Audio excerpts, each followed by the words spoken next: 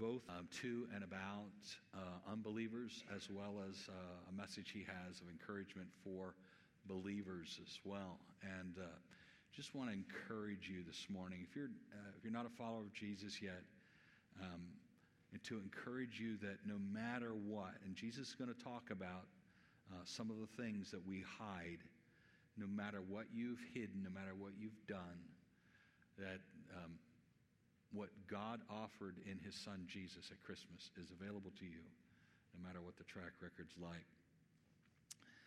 When I was about 5 years old, I think that's about what it was, because I don't remember much back beyond that, so I assume that's what it was.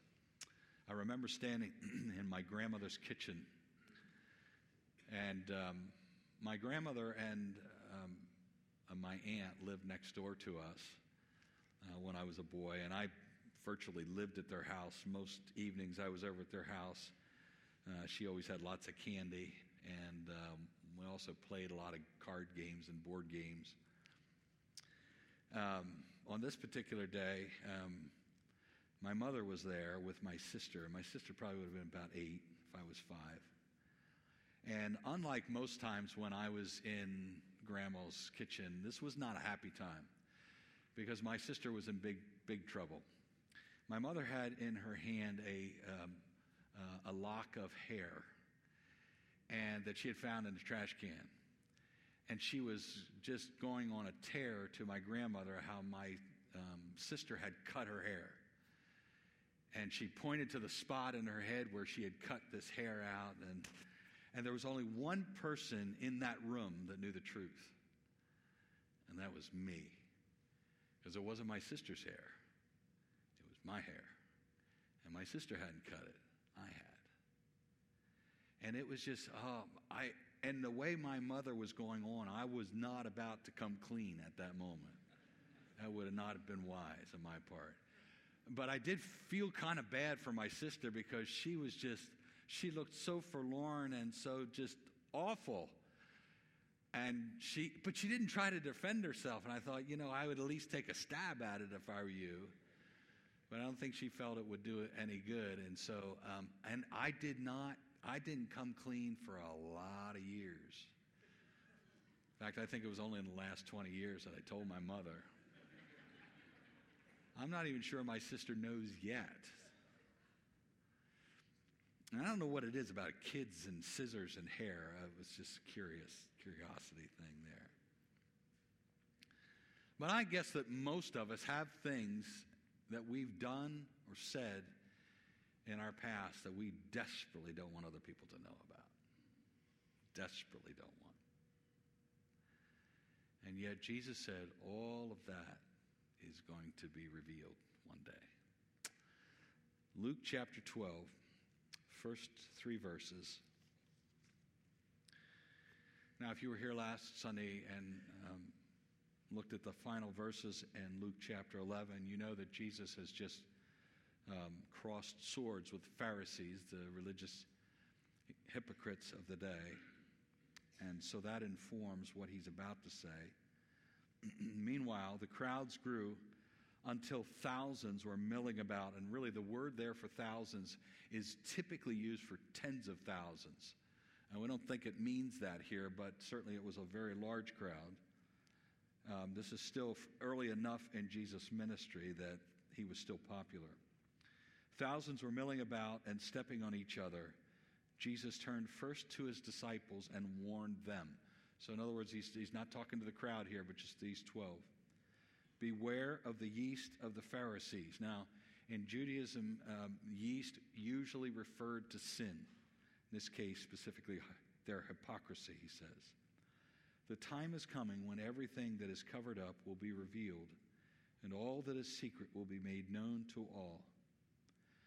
Now, there's a shift that takes place here between verses 2 and 3. Verse 2 is primarily speaking about the Pharisees. Verse 3, Jesus is speaking to and about his disciples, because now he uses the pronoun you. Whatever you have said in the dark will be heard in the light, and what you have whispered behind closed doors will be shouted from the housetops for all to hear. So verse 2 is a negative, All the things you don't want people to know about are going to be revealed. Verse 3 is a positive. All the things that you say on my behalf in privacy are going to be made public sooner or later. Let's ask God for his help before we go on.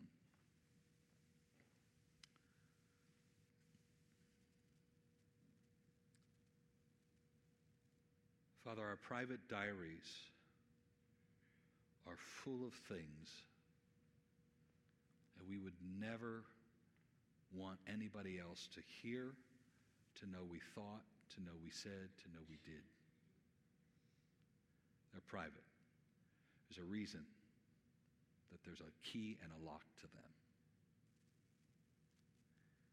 And sometimes we think that the things that are hidden from other people are also hidden from you.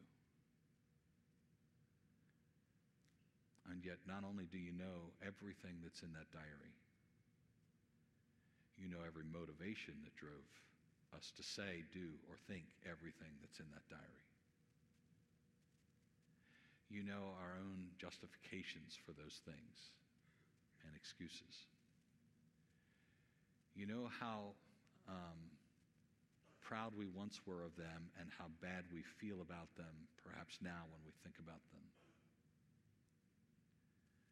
And yet you know all of those things. And yet many of us are your sons and daughters despite those things. You know the insecurities that we have about talking about Jesus and having spiritual discussions. Far easier to have discussions about what's going on in politics or our nation. What's the latest scores from the football games? What's the latest happenings in our community? And we fear when we do talk about Jesus, not going to have much impact. And yet Jesus reassures us that even the smallest investment is going to go public one day. And so we pray for the Spirit's leading and instruction and comfort and holding out to us great prospects this morning. And by the same token, that you would silence the enemy and his nefarious intents, so that we would be filled with much hope rather than much condemnation. We pray in Jesus' name. Amen. 2 points I want to draw out of this text this morning. One, that private evil will be made public. And two, that private good will also be made public. First two verses are focused on that first point. Private evil will be made public. Now Jesus says, beware, there's a warning there at the end of verse 1, beware of the yeast of the Pharisees, their hypocrisy. And he is saying that these hypocrites, the Pharisees that he was talking about last week, are going to one day be exposed. Going to one day be exposed. Now, the Pharisees in Jesus' day were the very strict sect of Jews who were very, very obsessed with keeping all of the minutiae and the details of the law. Very scrupulous about keeping God's commands. And we would say, you make that sound like that's a bad thing. It's not. I don't think God ever wants us to be careless about keeping his commands. However, the problem for the Pharisees was that they thought by scrupulously keeping the law, it would make them right with God. That their own very precise efforts would make God kind of force his hand to say, ooh, I like you because of what you've done. You've successfully gotten my attention. Now, in our day, we're not primarily looking around at hypocrites. They certainly some who are trying to religiously keep the law. We mentioned our Amish friends last week, and certainly It's not true of all Amish, but some are still trying to work their way to heaven. If I just do this well enough, effectively enough, God will have to approve of me. We think about that in Roman Catholic circles as well. If I go to confession often enough and do it well enough, and I say enough Hail Marys and enough Our Fathers, that I can be right before God by my own efforts. But really, we could point to this kind of hypocrisy in pretty much any church, or people thinking they're working their way to heaven by virtue of what they do. I want us to think about specifically this morning, since the Pharisees were kind of the models of their day of people working their way to heavens, and they had a great deal of influence. People would look at them as, I want to be like you. I want to do what you say to do. And I want you to think this morning about people like that in our culture who are influencing us. Specifically, we live in a digital age in which it seems like everybody and their mother has a platform that they would have never been able to have 60 years ago. And so think about the Christian leaders that you follow, whether you read their books, you read their blogs, you listen to them on YouTube, or you watch them on television.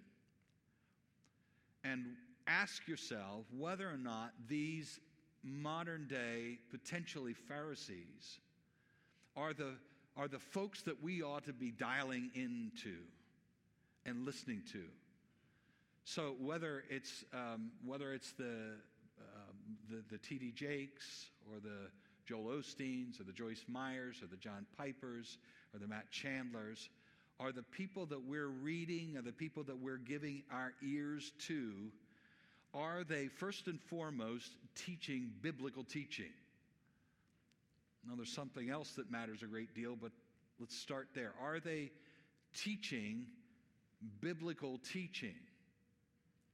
And to me, I see the premier problem with that today is that for many of us, we're not really sure. And maybe not really taking the Scripture and examining what they're saying to the Scriptures. Now, some of you know, I have a lot of heroes. Christians that I give my ears to, some of them living, some of them dead. Most of you know John Piper's had a big influence in my life. I got a hold of his book, Desiring God, back in the mid-'90s, and it was transformational for me. But I don't agree with everything John Piper teaches.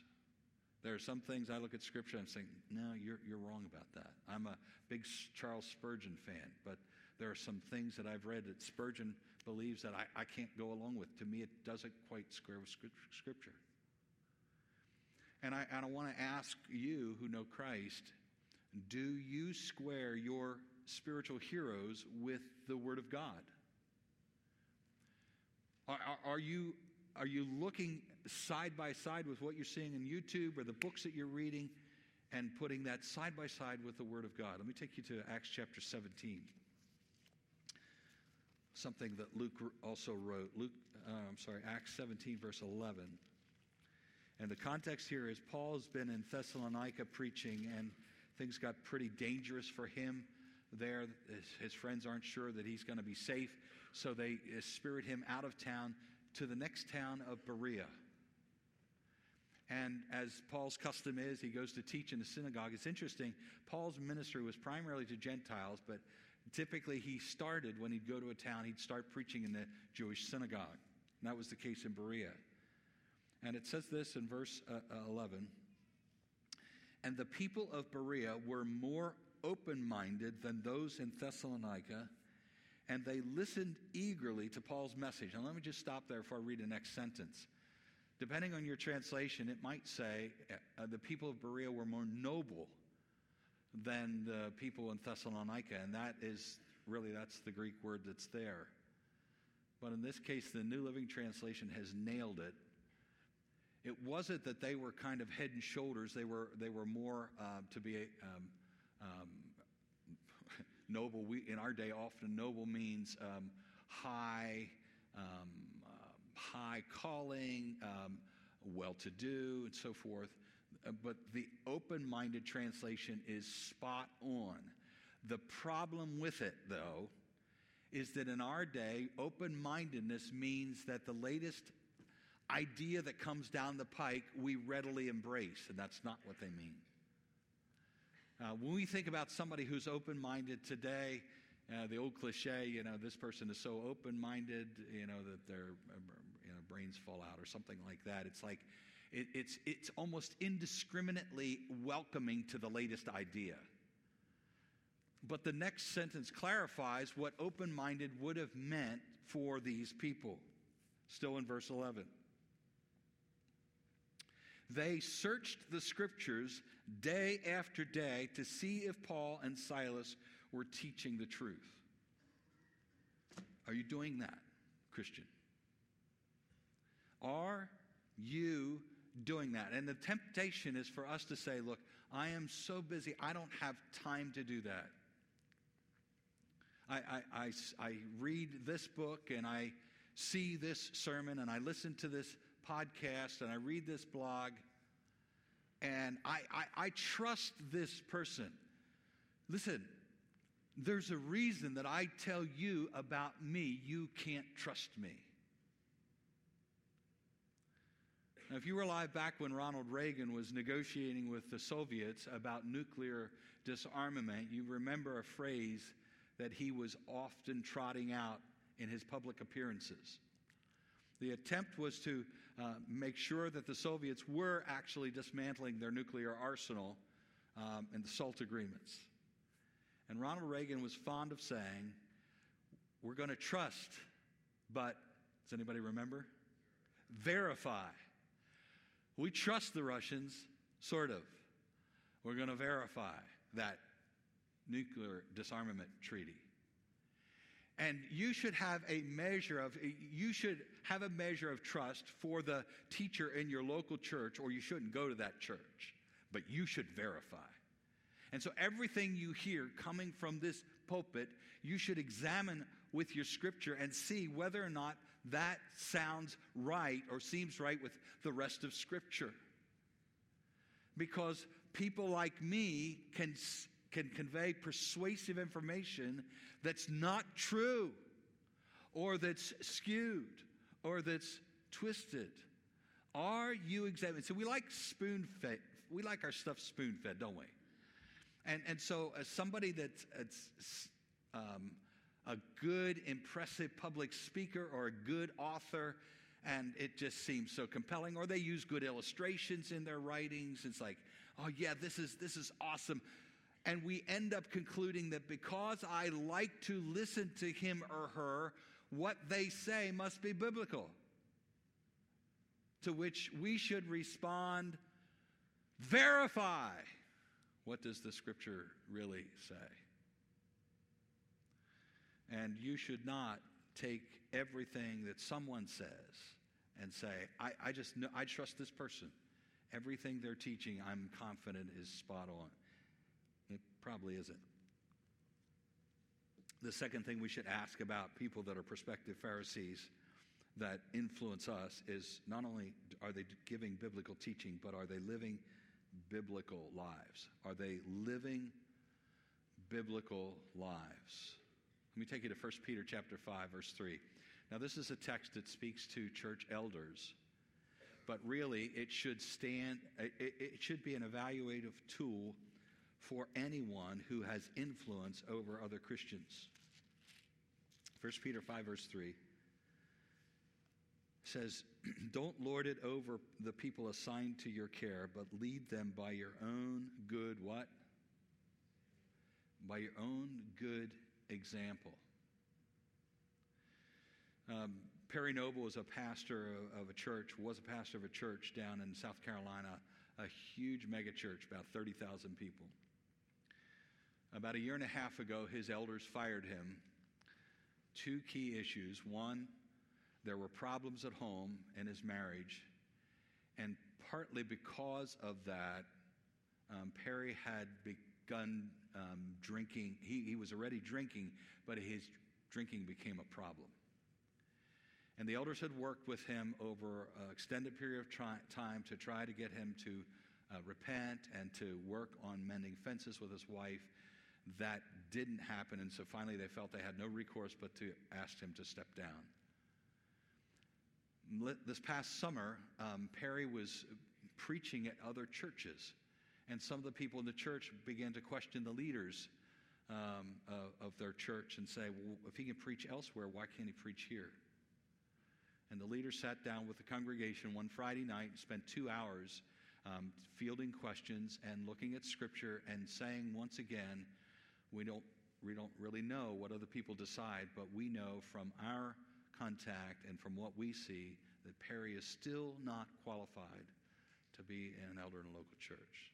Now what's interesting is about a month ago, Perry filed for divorce from his wife.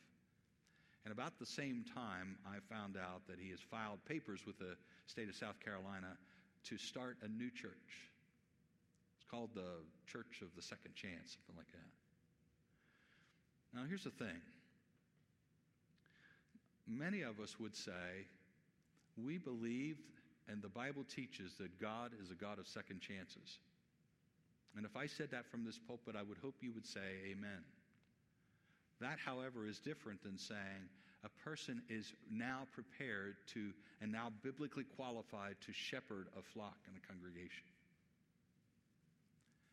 And it concerns me greatly in the day in which we live that question is not being asked perhaps as often as it should be, i.e., is this person are they not only teaching things biblically, but are they living out a biblical example? Perfect example? No. But there are plenty of qualifications given to us in Scripture that should mark an elder in a church and should mark a person who is having great influence in our lives, just like the Pharisees would have been in the days of Jesus. These are the spiritual giants. We're getting podcasts from spiritual giants and reading books of spiritual giants. And we should ask, really, does your life match what you're teaching?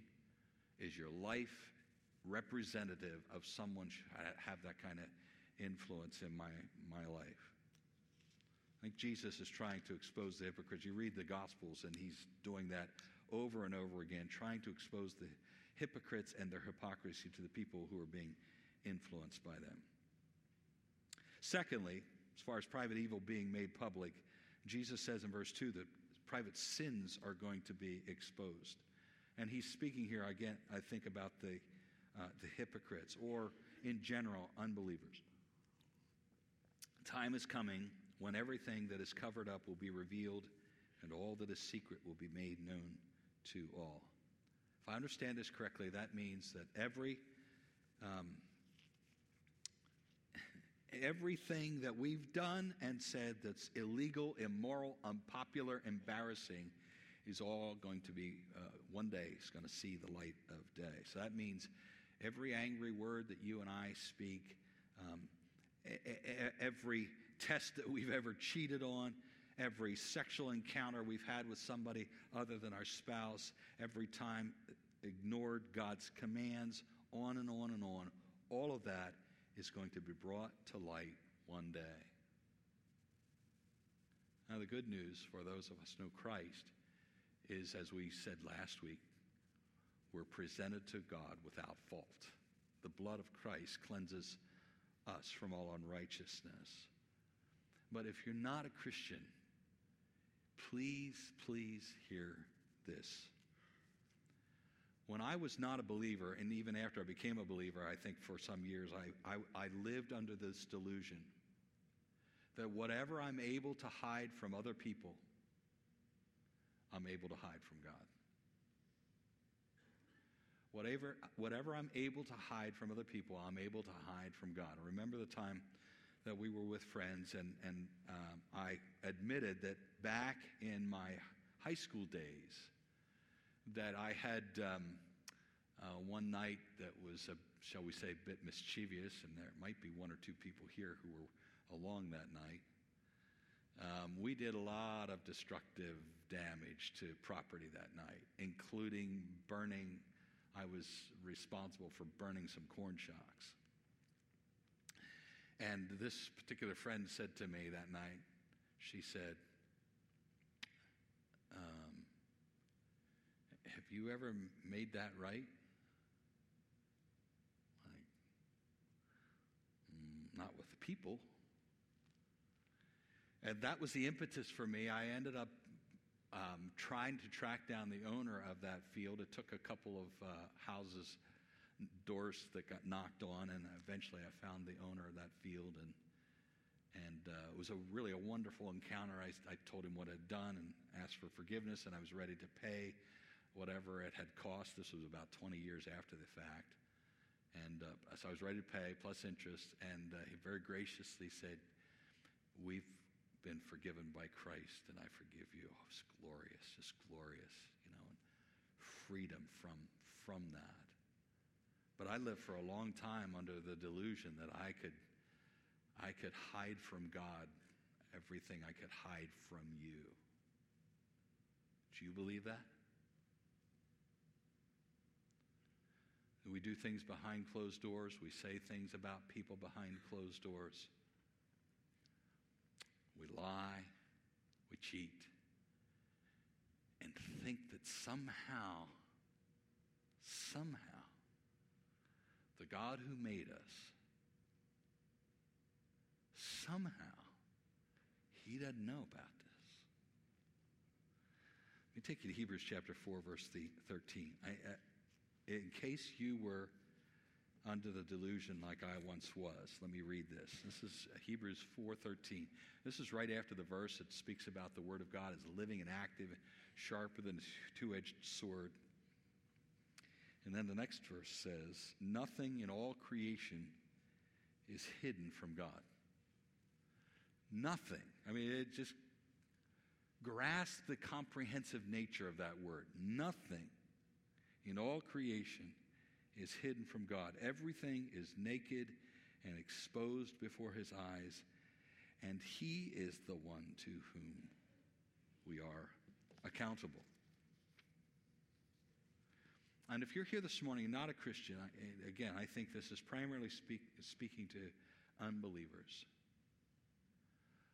I want you to hear this truth that God knows everything you've ever done, ever said, and that one day it's going to be made public. I want you to hear that as a challenge and not a threat. It's a challenge. It's going to happen. But the good side is that God offers you Jesus Christ,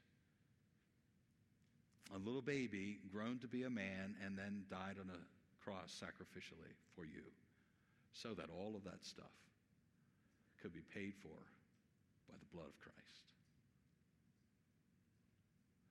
Let me take you back to Acts again. Acts chapter 17, verse 31.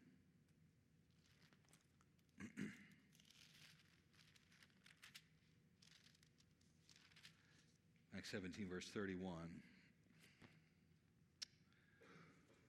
Verse 30 talks about God overlooking people's ignorance in earlier times, but now he commands everyone to repent of their sins and turn to him. So if you don't know Christ, he's speaking to you there. And then he brings this challenge to your hearts. For he has set a day for judging the world with justice by the man he has appointed, and he proved to everyone who this man is, by raising him from the dead. So a day is coming when Jesus Christ is going to judge the world.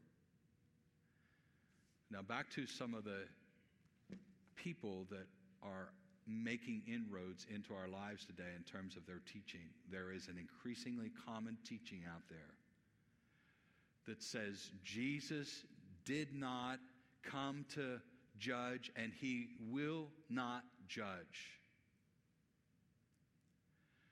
Now, I think the greatest threat to us today when it comes to unbiblical teaching is not straightforward unbiblical teaching. It's half-truths. And the Bible, Jesus does say, I didn't come to destroy, I didn't come to judge, I came to save. But he didn't mean he would never come to judge. He meant this first time, I came to give my life as a ransom for many. I came this first time to save. The second time is going to be different. There is a day of judgment coming. And the purveyors of this half-truth today are saying, no, God is a God of love, therefore he would never, ever judge anyone. That's a half-truth. God is a God of love, but he also is a God who is holy, and he's also a God who is just. And a day is coming when he will exercise fully that justice for those who have not taken advantage of the good news of a son that he sent to sacrifice himself for all mankind. Richard Dawkins, a famous British atheist, was asked, what will you do if after you die, you meet God? And this was his answer. And he did it in a very lighthearted, joking manner. He said, in the unlikely prospect that I meet God after I die, I will ask him the question, which one are you? Which one are you? Are you Baal? Are you Mishrath? Are you Thor? Are you Zeus? Are you Yahweh? And then he said, the next question I'll ask him will be, why did you try so hard to conceal yourself? And as I watched that video, I just shook my head and said, are you kidding me? You can walk into virtually any bookstore in London and pick up a copy of the Bible in your own language. And not just in a British kind of language from 400 years ago, but a modern day, up-to-date version that speaks like you do. Best-selling book yet in the world. You can go online and watch tens of thousands of videos of teaching about the one true and living God. You can read hundreds, literally hundreds of thousands, perhaps even millions of books that speak about the one true and living God. And you have the audacity to ask, why did you conceal yourself so well?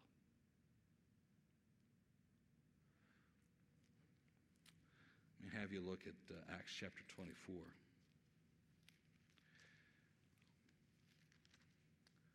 I have, for much of my ministry, cautioned against trying to frighten people when we share the gospel. And I still don't think that's a premier tactic. But listen to this. Paul is in front of Governor Felix and his wife. And he's being examined about what he believes and so forth. The Jews had turned turned Paul over to the Romans, hoping that they would put him to death and silence him and so forth. In verse 25, Paul is talking with them about what he believes, and it says, as he reasoned with them about righteousness and self-control in the coming day of judgment, Felix became what? He became frightened. He became frightened, and he said, go away for now. He replied, when it's more convenient, I'll call for you. And here's the point I want to make to you if you're not a follower of Jesus. The gift that God gives you in his Son is able to take and wipe away all of your sins like that. How do you do that? Acts 20:21. Paul says, the gospel I preach is a gospel of turning to God in repentance, meaning I change my mind about my love affair with sin and I start going the other direction, to turn to God in repentance and have faith in the Lord Jesus. So I'm turning from sin and I'm turning to Christ to bear the penalty for my sin. And there's no big ceremony you have to go through to do that. You can simply say, God, I realize I'm a sinner. I repent of my sin and I trust Christ to pay for my sin. Because it doesn't matter what you could do, the extreme measures you could go to abuse your body or suffer as if God would be impressed with that. He wouldn't.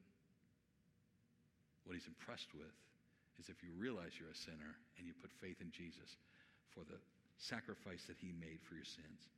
Boom. But I don't want you to miss,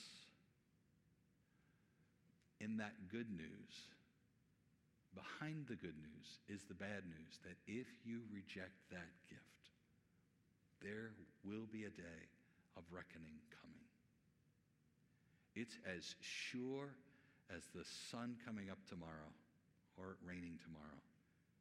It's as certain as God's existence. That will come. And please do not think when God has given you everything you need that he will restrain himself from bringing to bear that judgment on your life when time and time and time again in your life you said no to Jesus. He will exercise justice and judgment one day. Now let's get to the warmer stuff. Verse 3. Private good will be made public. As I said, there's a shift from verse 2 where it's bleak to verse 3 where it's full of hope. And now he's speaking to disciples about what they say. These disciples in the days ahead are going to be marginalized. They're going to be hounded. Ultimately, every one of them, we think, except the Apostle John, will die the death of a martyr. And yet Jesus is saying, look, the impact of your evangelism, your discipleship, when you teach the children in your home and in your churches, there are going to be ripple effects from those private conversations that get shared.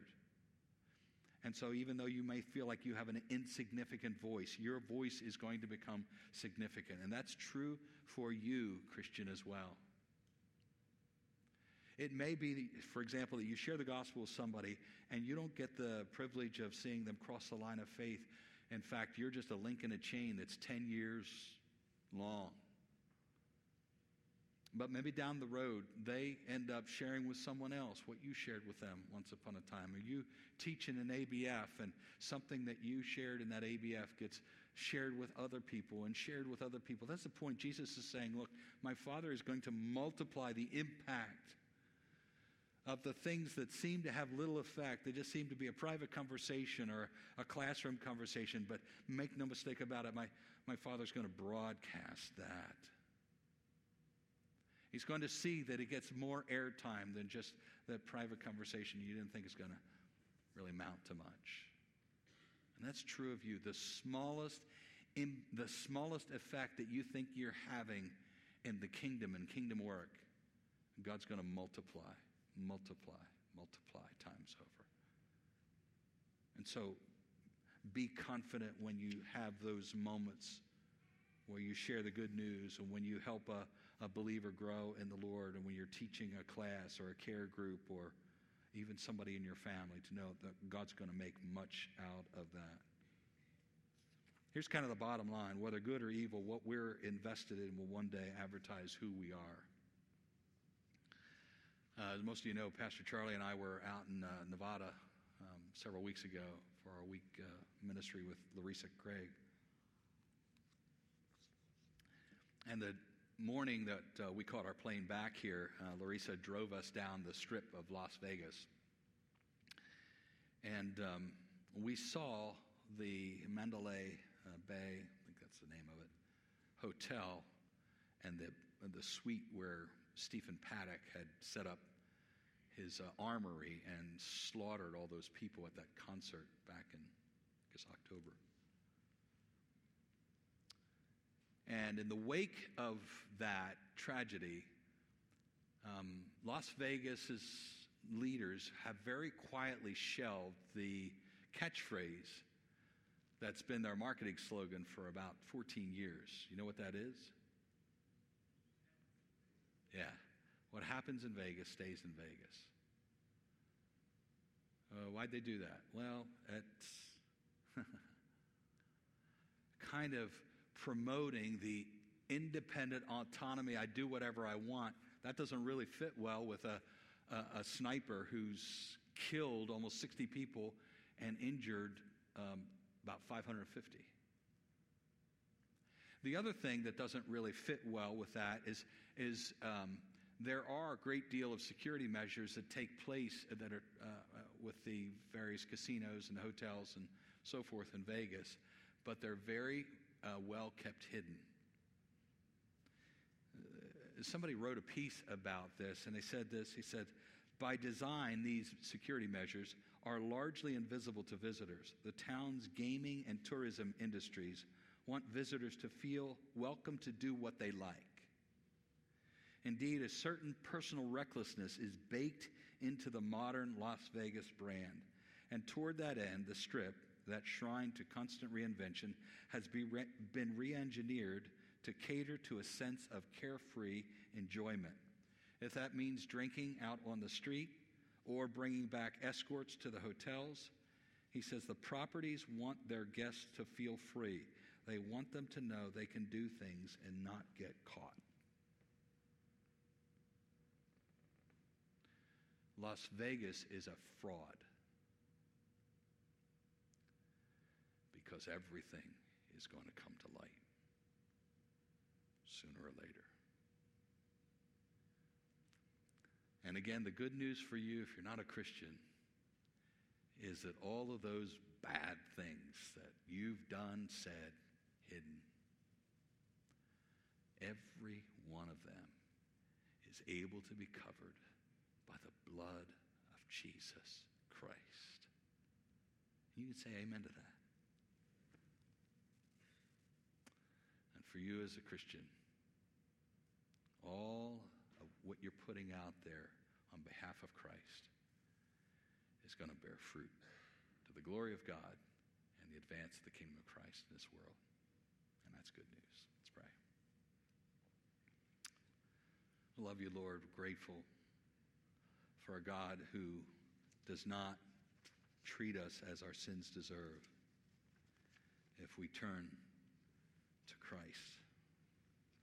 We don't turn to a religious scheme, a collection of religious ceremonies, a confessional where we're absolved of sins by some human being who's also a sinner. But that we are offered, as Paul says, a single mediator between God and man, the man Christ Jesus. We're not offered a formula. We're not offered a deed. We're not offered some sort of restitution that we make for all of this. We're offered a person.